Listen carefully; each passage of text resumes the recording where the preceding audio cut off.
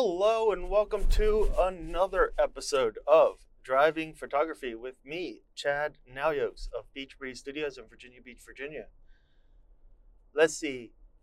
Also, don't forget digitalphotohq.com. Come check us out. Sign up. It's free for now. It probably will stay free. Come teach and learn photography in a social environment. So, today I wanted to talk about buying your first camera. Now, most likely it's not actually your real first camera, but if you are just now getting into doing photography and have decided that you want to try to learn photography for real and all the basics, get off of auto, use some of the special features of your camera, most likely you're going to need to upgrade your camera, and you have not really dug your teeth into any serious system like Nikon, Sony, Canon, whatever. So I wanted to discuss that a little bit and see what I see and get some feedback from y'all on what y'all think. Hit us up at digitalphotohq.com. Let us know in the social stream what you think about what you should look for in your first camera. So I'm going to start off with my normal mantra of don't put all of your eggs in one basket with a body. Don't think of the camera body as the main thing you have to buy. I want you to think about the glass, the lenses. I want you to think about what you can afford at the lens level, the best lens for what you want to shoot and that you can afford. So let's see, in the case of nature photography, or not nature, but landscape photography, you're going to want a lens that gives you a wide angle. You're going to want to be able to zoom in a little bit. Most likely you're going to start off with something like the 24-70 or the 14-24 f2.8. All systems have this lens.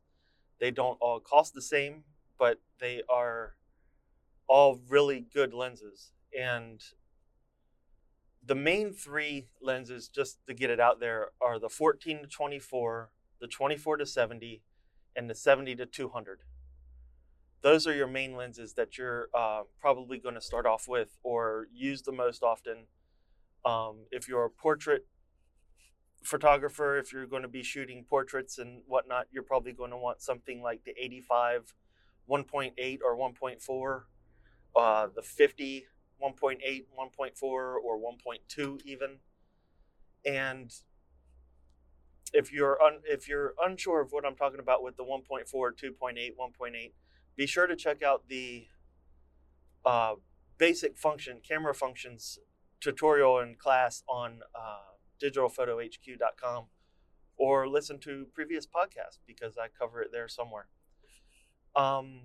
The other thing is you have to think about all of the accessories that you're going to have to get.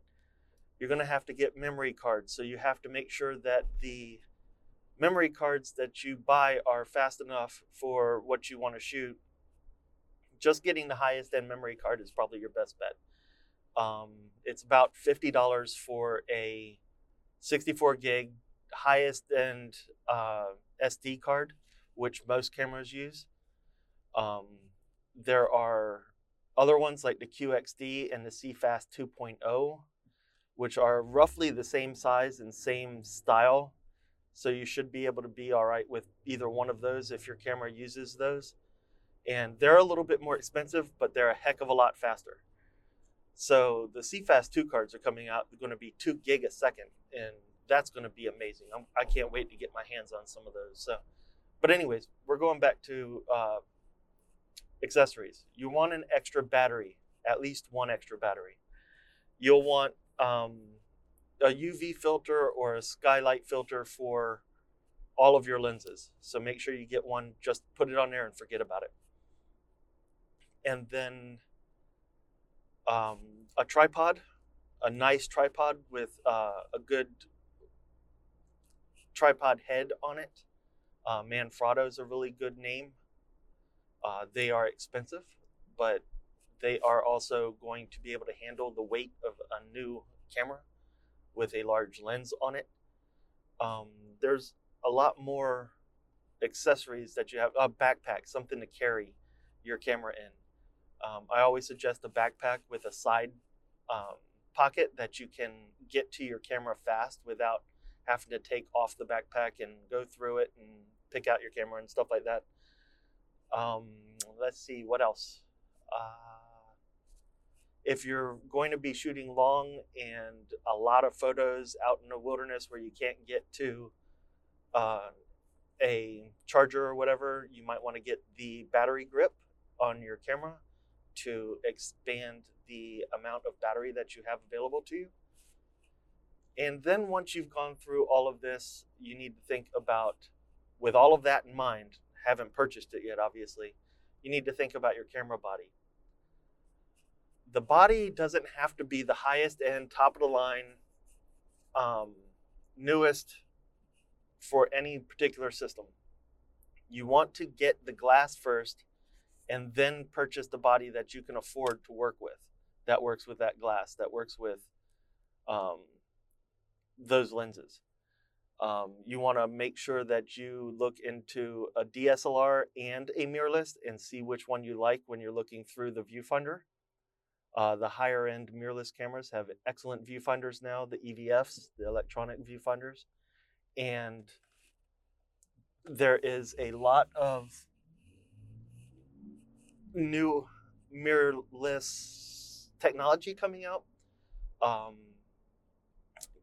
All three of the major manufacturers are doing it right now.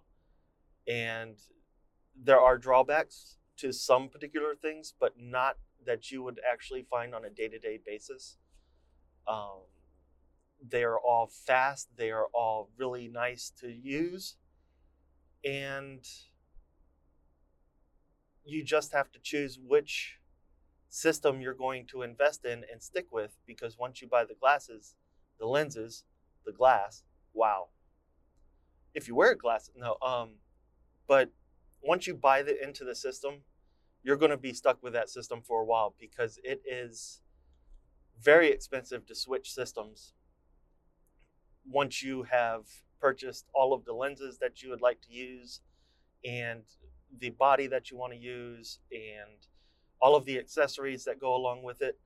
So you just have to make sure that you take the time, do your research, try them out, see what feels right for you and what fits what you want to shoot. So make sure the features are available in the body that you want to be able to utilize. High-speed shooting for sports, or the long glass for nature photography like the 500 millimeter. With Sigma out there and being so good now, the glass really doesn't matter anymore, other than the fact that you're going to have to buy for that system, because you can get a Sigma 24-70 or a Nikon 24-70 or a Canon 24-70, and they're all going to work, or they're all going to be perfect for what you're going to use. The Sigma is available for Nikon, Canon, Sony, and Pentax, Tamron, whatever. But Tamron's another lens manufacturer that does some really good work to an extent. I would stick with Sigma personally, but that's my personal opinion. Tamron has come a long way since I used them back in the 90s. So let's see. Just to recap, go out, try all three systems, or all four systems if you're looking at Pentax as well. See which ones match your shooting style, what has your features that you want. Make sure that you budget for the higher end glass and maybe a body that is one or two steps down from the highest level of their market, and that way you can upgrade your um, body and use the same glass over and over again. So once you invest in your glass, that's a one-time investment. You will upgrade at some point in time, obviously, but it will last a lot longer than your actual camera body. So make sure you get all the accessories that you need, all of the accessories that you're going to have, and what you want. And make sure you set up your system from the beginning and enjoy your first camera system. Get to learn it, get to use it until the features that are available on that camera no longer allow you to do the photography that you want to do. Be sure that it is the camera that is stopping you from moving forward and not your knowledge of the camera. Read the manual, go through that and learn all the functions, where all the buttons are, how you can customize the camera to yourself, and then start thinking about upgrading your camera. After you have spent a few years going through that one camera and learning all of the buttons, all of the features, and it is no longer allowing you to create the images that you want to create, or you find that you have outgrown that camera as far as your knowledge is concerned, then go out and get the latest body. You can still use the same lenses on that camera, so you don't have to worry about that. And